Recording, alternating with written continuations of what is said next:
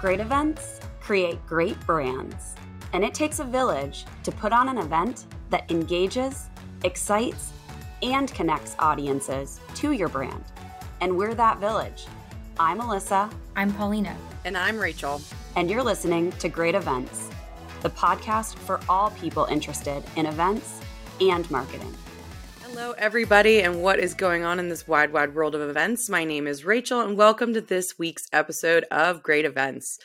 We have a stacked show today with my fellow co-hosts, Paulina Giusti and Felicia Estadu, and a very special guest this week. I'm excited to announce our guest speaker, Ryan Curtis Johnson, who is the Director of Communications at the Valuable 500. Ryan, welcome to the show. Thank you, and thank you for having me. It's a pleasure to be here. If you're happy, I'd like to just give a quick audio description of myself. So I'm a white male. I'm wearing a cream top. I've got my gold glasses on. I've got brown eyes. And behind me is a green AstroTurf wall and a sign that says, "All you need is love," which is not lit up at the moment. That's awesome. Thank you for that. That's really on topic for what we're doing today and talking about accessibility. Ryan, why don't you just introduce yourself and what you kind of do at the Valuable 500 and give our listeners a little bit of background about you. Yeah, absolutely. So I'm obviously Director of Communications at the Valuable 500, but the Valuable 500 is a global collective of 500 CEOs and their companies who are innovating together for disability inclusion. And disability inclusion includes everything from, representation, C-suite storytelling, inclusive reporting, and also part of that inclusive reporting is digital accessibility as well. So the full spectrum of looking at disability inclusion within the workplace. Okay, awesome. Actually, that's a great segue to our kind of first question here and opening up the conversation. So obviously accessibility is very important, but a lot of times it's not discussed as broadly as it should be. Let's talk about the importance of that and why our listeners should be concerned with that and taking accessibility kind of to the next level at their events, their marketing programs, not just in person, but digitally as well. Yeah, absolutely. It's so important. I think I think that the really simple way of looking at this is it's the right thing to do. Consciously, it's the right thing to do. So often a lot of things will come through in the sense that it costs too much money. There's no budgets to be able to provide this. And so just a caveat to how I think we drive change and support that. One of the things at the Valuable 500 is we say no to any event, any speaking opportunity that is not fully accessible. And fully accessible for us means that if it is a live event, regardless of whether the delegate or the person who may attend, if they're registered or not, depending if it's a public or a closed event, if the person turns up and they do have a disability, they are able to attend that event because it is fully accessible. And that's really important to have that opportunity and those facilities and requirements and accommodations in place. And I think anyone that's sort of saying we don't have the budget is pretty much penalising an individual because of the fact of they have a disability.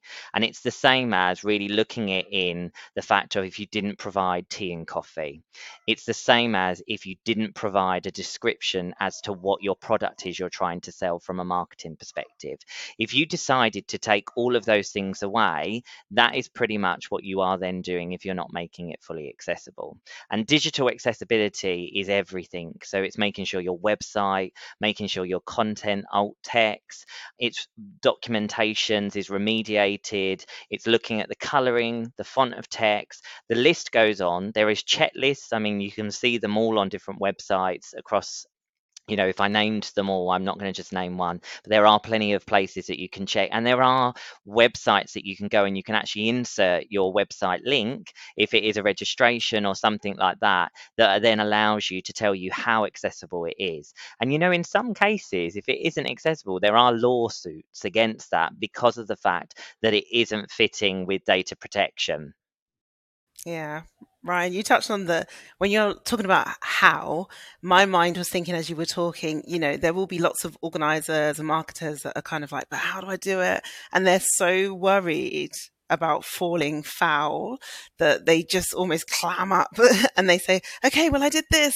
And, what do you think about asking questions as to how can I do this? Yeah, I think, the key to this is that making sure that you ask the questions in the sense of, if you do not understand or fully believe that you are doing everything accessible, there are experts out there that do this day in and day out. So it's really important to understand that these places or these individuals know this inside out.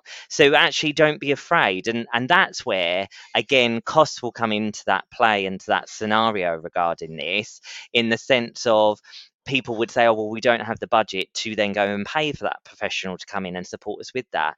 Well, that's where you need to really be smart with your budgets, because, as event managers or as creatives or, as any good procurement person would be able to do, there are ways to find money or cut back on other things. And if that means, I don't know, being pedantic, one less brownie, one less croissant, but it means that actually your event is fully accessible, or it means one less motion graphic that's probably not going to really do much on your website, but actually it means your website is fully accessible, that all readers, and website readers that people may be utilizing are able to use your website completely.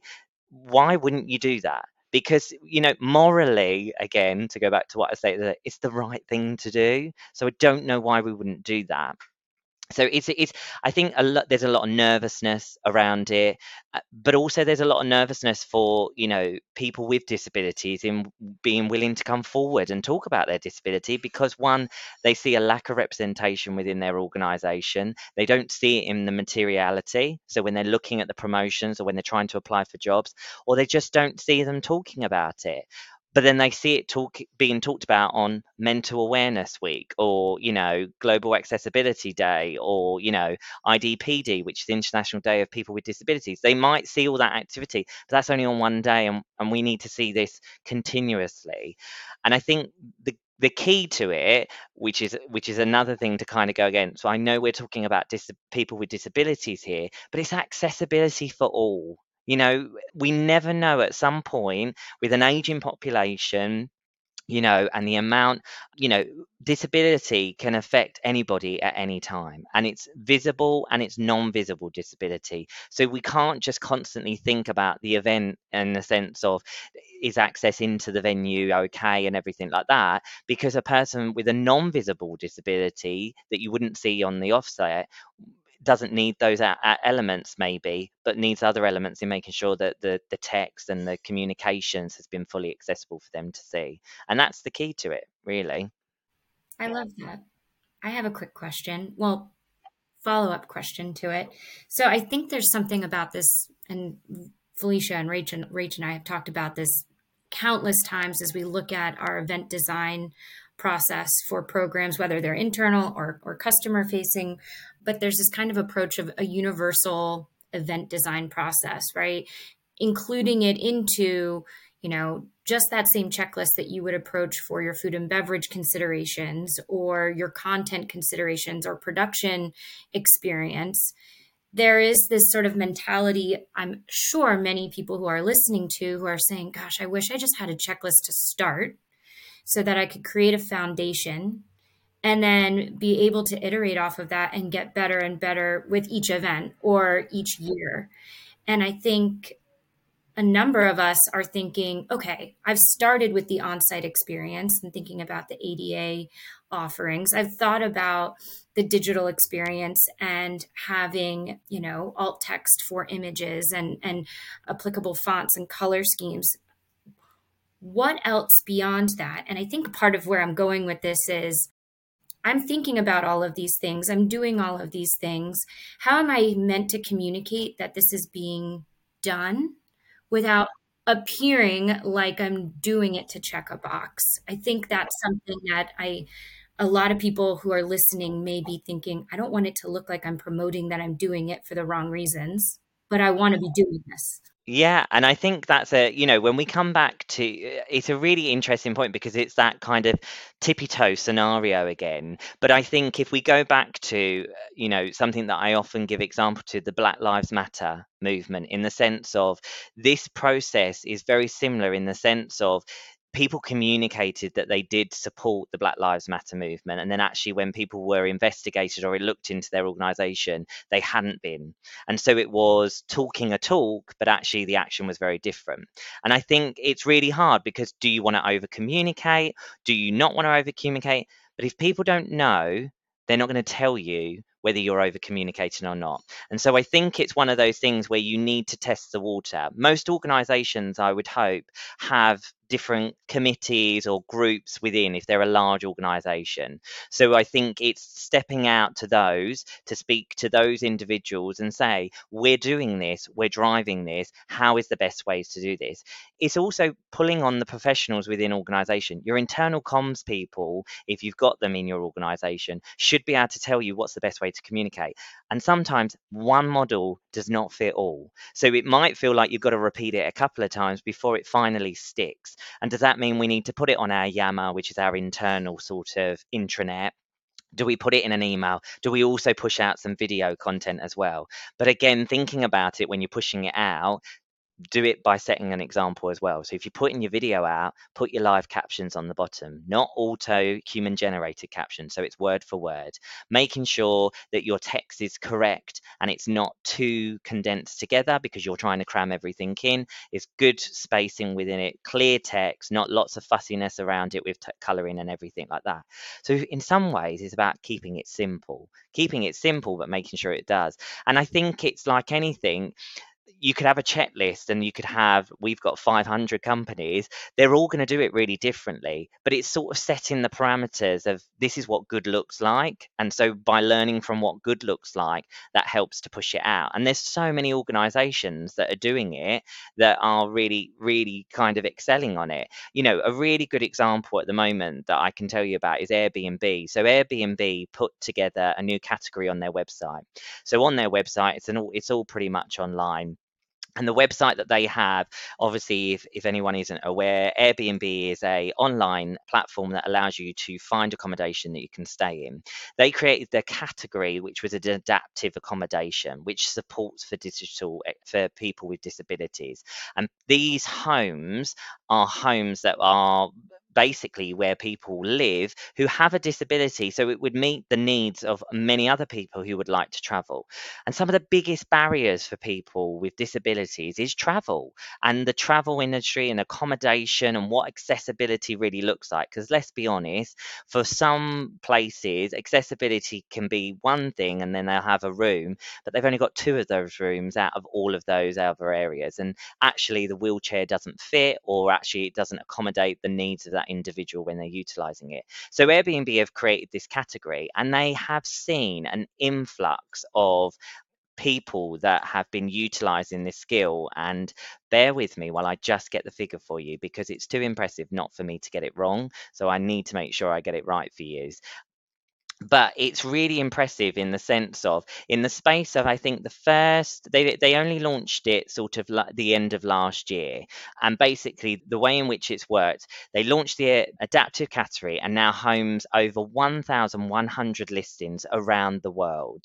And it says with hosts earning over 5.5 million since the launch. Now, for me, if that doesn't show as a business or a brand that if you tap in to this demographic and this market, there is a financial benefits for you as a business. So if you are not considering or even thinking about it, and you're not even showing that representation or delivering within that internal element, Paulina, what you were saying, then you're really missing a trick. Because there is an expenditure of this income that is out there where people are willing to pay. And there are, whisperings of where some brands are considering, luckily to say they're not part of the Valuable 500, where they're considering reducing the amount of people with disabilities they may have on any of their services because of the fines that they are gaining due to the fact that they're not meeting good requirements. Oh my goodness. That says That's a lot. insane. But it says a lot, really, that the fact that people understand that they know what good looks like and why it is needed, and that they are even fined on that basis. But to hear of these stories is quite, is quite sad. And I think the key ideology, or if I was going to say what is the magic solution to this, I don't believe there is a magic solution, but sometimes it feels like it's really simple. It's a workflow. And, I would probably say I'm not the most digital person in the world, but I understand that when you're building a digital platform or a website, you have workflows of the way in which you want that individual to go through. And that sort of customer experience or delegate experience, if it's an event registration. And the same happens in real time. So in a face-to-face scenario, you understand the way in which you want this conversation or that journey for that customer experience.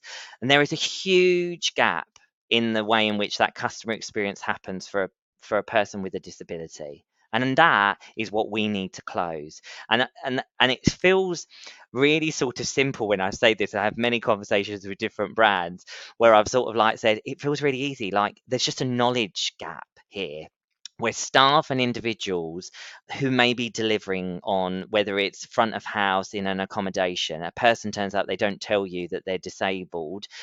Does that mean that that's the person's fault? No, they should be able to just turn up and gain the same experience as a person who doesn't possibly have a visible disability. It's the shock factor that sometimes causes the individual to not deliver on the same customer experience as someone who turns up who doesn't have a visible disability would then experience something very differently. And it's understanding that workflow and really providing better training, better accommodation in the sense of how we then speak and deliver and communicate with individuals, and having the assets, collateral, whatever it might be, guidebook, whatever you might need to deliver on this, to close that gap. And then that makes it accessible for all. That doesn't just make it accessible for people with disabilities. That just makes it accessible for all, because someone could break their foot or their leg. That means that you are disabled for that period of time when you cannot use your leg during that period. And people with disabilities, they're just asking to be treated as everyone should be treated, and have the privilege is that everybody has the privileges and the opportunities to experience. And why would we penalize anyone for that? Yeah. And I hear, like, you mentioned knowledge gaps, communication, like Paulina, you were asking about, do I over communicate? Because then I might be treated as like, typical, saying you're doing it, not really. I just happened to Google whilst we were, chatting, accessible, what did I put in? Accessible events checklist. Here's what's really funny. Obviously, I'm based in the UK. I got University College London, University of Glasgow, University and College Union. I got Cornell University. What's this about? It's like every single checklist that's come up as my first results are universities that are trying to educate people as to, like, could you just consider this? There's some pretty good checklists in there as well, but I was actually shocked to find it wasn't the Association of Event or event organizations themselves that were putting out knowledgeable information about what should we do about this. So sounds to me like there is a healthy gap, And but also as well, like, what's really interesting when you say that is we've all been there where we've seen everyone talk about sustainability, environmental. They're following the sustainable development goals, which is the union ones. I'm just going to break it down for you. The SDG 10, which is one of the sustainable, which most companies, most agencies are saying we are affiliating, we are learning by this, we have this plastered on our website, we follow this as our guidelines to do good. One of them is about inequalities, which is SDG 10. So if you're not thinking about accessibility, and I think that's where we get really kind of bogged down with the idea that sustainability is all about environmental. It is, don't get me wrong, but it also is about inequalities, which means that if you're not delivering on the accessibility elements or showing clear representation or really supporting inequalities in anything you're doing, you're not actually following those goals that you've plastered all across your website to say that as a business you align yourself to these. Yeah, or the goals are antiquated, right? Like they are only focused on people with wheelchairs, for example. Yeah, absolutely. The non-visible, like I keep going back to your non-visible disabilities comment because I think that that's where the gap is of the checklists that we have. You know, all event planners and event designers have this duty of care that we follow, but we need to update it. We need to update it with these other non-visible disabilities. Like I've seen a lot of events lately post signs outside of general session for epilepsy and warnings of strobe lights and things like that. Like more things like that on site, I think we need to think through. And also for neurodivergent people, quiet rooms, taking in, time to reflect. Event Well do a lot of that, which is great, where they provide spaces, quiet spaces where people can come and they can go away just so that they can take some time to digest. And in there, also in the quiet room, is a live stream to the main room. So they're still not missing out. They're still being able to be part of it. Because what you don't want to do is you don't want to isolate and you don't want to segregate, because what we're trying to do is we're trying to make it inclusive. We're not trying to sort of say, right, this is where you go and this is where everyone else goes, because that's where segregation comes into it. And if we really want it to be inclusive, which is what we're after here, then we need to make sure that it's transparent. And that's where I think there was a lot of battle with virtual against live when we had the pandemic. And actually, virtual is a really great opportunity, an option to make it fully accessible for those that have, immune deficiencies, that being in a large space can cause huge implications, but they may completely appear to have a non-visible disability. So it would be like, well, why are you asking for that? I've seen you on calls. You look fine. And it's that preperception, that preconception. And, we also have that preconception that people should tell us, why? Why can't we just make it accessible? Like, let's lead by example rather than trying to sort of put the onus again on the person with a disability. I was going to say to that, Ryan, though, I've been very grateful when people have offered information. And I wonder if there's a way that we can think about making it a safe space for people to offer information. So if there's a way that we can deliver our planner side to kind of say, and we can accommodate for a variety of, disabilities or, differences with people, so that the person says, oh, fantastic. Glad to see you're accommodating. I'm going to need this. Because some of the speakers that we've had, even at Connect last year, I had a speaker that asked us for the specs of the main stage, both from an audio perspective, a visual perspective, what would the lighting be like, how big would the screen be, because she happened to have a neurodivergence. And we were happy, more than happy to provide her with that information. But I'm happy that she was able to ask. And I was really grateful that maybe she felt that we were providing a space enough for her to say, can I just get those details? And we said, yeah, sure. Here you go, You've got to create that culture. You've got to create that space where people feel like they are being valued and they're actually going to be, accommodated and seen. I think it's really hard to get it right. I don't know. I don't know what the solution is to that. But if you create a culture, and I would definitely say the younger generation, they get very much given a bad rep for being, disruptors and, being challenging towards the status quo. Actually, they're the ones that are really kind of coming forward and owning the word disability, because for a very long time it was a negative connotation. And actually, what we're seeing now with like Disability Pride and the International Day of People with Disabilities and GAD is they're owning disability, and they want to own disability, and they are not afraid to own disability. And it's kind of that is where they will come forward, and we will see that. But I just don't know whether the working, corporate maybe world is still playing catch up. And that could be legacy because of comments. It could be, I feel like I've not been seen within my organization in the sense of representation, but I've also not heard the language used. So one of the things is, like at the Valuable 500, we've just pushed the 5 KPIs, which is part of our white paper. And it's important for us to, get businesses to look at that and look at workforce representation, goals, training, employee resource groups, which is the ERGs, but also digital accessibilities, and include them in their AGMs, include them in their sustainability reports, in their end of year financial year reports. So the wording is seen, and I believe that then trickles to make it feel like it's a safer space for people to come and express that. But I get what you mean. It's really hard. How do you plan an event? But to a certain extent, to set a good example, just do it. Just have live captions that are human generated. Make sure, yeah, just like do good. Like, do you not want to do good? You know it's morally right. Like, I can't say it anymore. It's a really hard one. What is the gold standard? What are your dream accessibility features? Like, if in a perfect world at an event, I know we could talk at the business level, but for an event specifically, like, what are your dream features? I think it's just that it's really been thought through. So, like, it's the translation and the live captioning or having sign language in there. It's the use of the fact that it's recorded. So then, obviously, people who may not be able to digest all that information all in one go, they can come. It's the fact that they're not segregated. So it's the fact that it's mixed in as an inclusive event. So it doesn't feel like, well, we've just put them all over here, people with disabilities, because they need to be separate. It's the fact that it feels like it's just part of the event.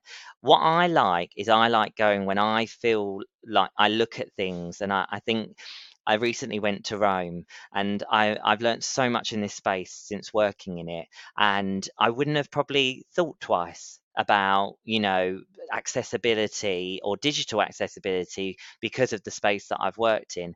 And to go into the Colosseum, which is a very old building, let's be honest, but look at it and then get round this corner as we went to go into the center of the Colosseum and see a lift. And the lift allows you to, so it's fully accessible to get out to the main area on the ground, but the lift allows you to go up to the next tier level. That to me is what it's all about, because it's about the fact that anybody can now come and experience this. And yes, these buildings were not made to be accessible because they are so old. It's like the Great Wall of China. It's not something that really should be walked on because it's crumbling and it's up. But at the moment, there isn't a way for you to get on there if you did have any physical or visible disabilities, or like if you needed wheelchair access. But also as well, you could be, it's easier for you to access through a lift. So that to me is where it warms my heart, because I just think, well, this is fully inclusive. It's accessible for all, and that's what it looks like. And that's what I love about an event. So, the moments I love is like when you've seen sort of the larger concerts and they've considered it with having a sign language person, and that person is living their best life, the way in which they're providing that commentary to those individuals. And yes, they are to an area so that they can see it, but it feels like they're part of the experience, and you also feel like it, because if you are seeing in that vicinity, that person is showing that. So it just is, so it seems streamlined, and it doesn't feel like an afterthought or a consideration, or that you've had to go and ask. It's like everything has been thought through to make this fully accessible and make everyone feel like they're part of it. And it's probably, I would also say, back to the point that you made, that the questions were asked, is there anything I can feel? So that individual that you had on your panel, they will go away feeling like the person you genuinely cared. You cared about me being there and bringing my whole self and making sure I felt comfortable. And that's so important.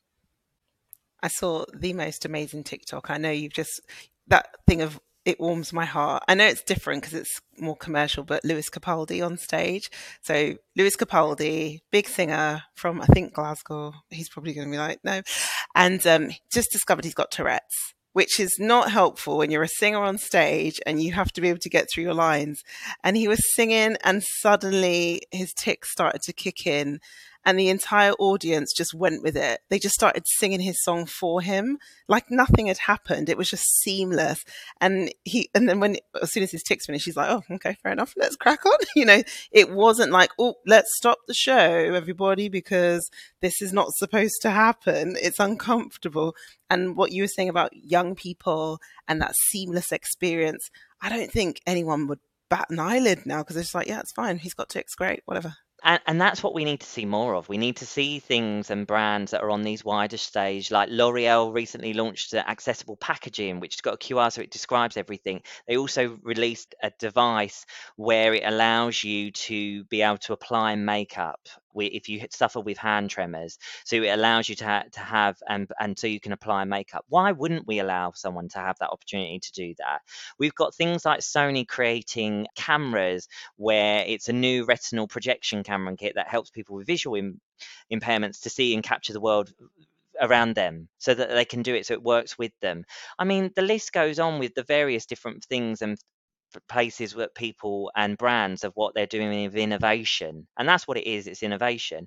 But what's also interesting is where we're seeing, in partnership with the World Federation of Advertisers, media owners and TV sales houses and other key industry partners, so like Procter and Gamble, are doing a reset bar in advertising and accessibility, which is basically hoping to progress where 100% of advertising will be accessible, advertising accessibility across Europe by 2025.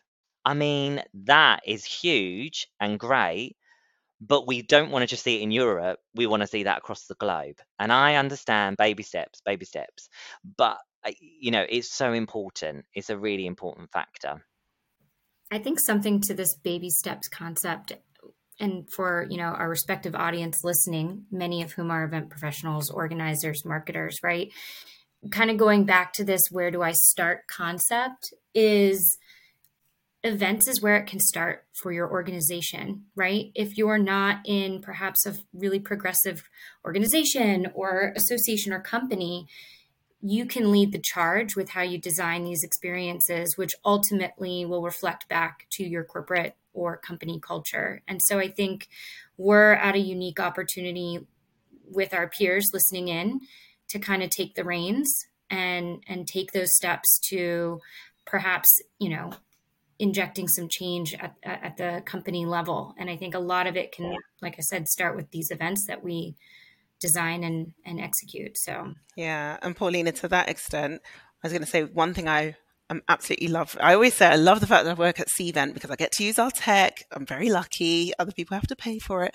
But I know that our developers are developing accessibility into the technology, which is so helpful for me, for Paulina, for Rachel, and all of our customers, because it means that there are certain things that we will kind of not stop thinking about, but you won't have to really think, okay, well, is that color on that color going to work? Because the tool will just tell you this is not good, and I think developing it into technology is a really great way to get a big change to happen quickly, because that way you're not relying on every single, event planner to think about colors, which they don't necessarily know, or have the time. It's a lot, yeah. it is a lot to think about. But what I think is really interesting is that it's integrated from the offset. It's not an afterthought. The technology is there to support it and to help drive it. And that's what's really important. And that's what a lot of brands, I think, are starting to wake up to now, to see that. And I think going back to what you were saying, Paulina, in the sense of it's actually experience here. That's what events are all about. And events are about creating a great experience. Everyone should have and has the entitlement and should be allowed to experience it. So why would you not allow them to? So it's about thinking again, the experience. That's what events are all about. But does everyone experience it? Because if not everyone is experiencing it, then really it's not. And I think that's where we're, as an industry, or where the events industry is so good, because they're so good at creating those euphoria moments, that moment, that experience where it elevates, it makes people feel good, and there's a great opportunity to sometimes send messages out as well. You get the world sometimes looking, we've just had the coronation, we've had some big events happening here. The same happens over in the US. It happens across the globe at various different things. There is great opportunities to woven that in without even thinking. And yeah, it may feel like a tick process, make sure, but isn't that where we've had to come to with diversity to get that change? Isn't that where we've had to come to get women seen within various things? So when you go back to all of these different demographics, it's just a shame that it takes a crisis or an issue to get it sorted. So is there not an opportunity now where we can just go for it? Yeah. Well, wow, Ryan, thank you so much for coming on the podcast today. We've learned A great deal. I think I even learned some stuff that we probably need to do for our events as well. I think you mentioned a lot of resources that people should educate themselves with. We'll make sure that any of those type of links will be available to our listeners. Where can our listeners find you if they want to learn more?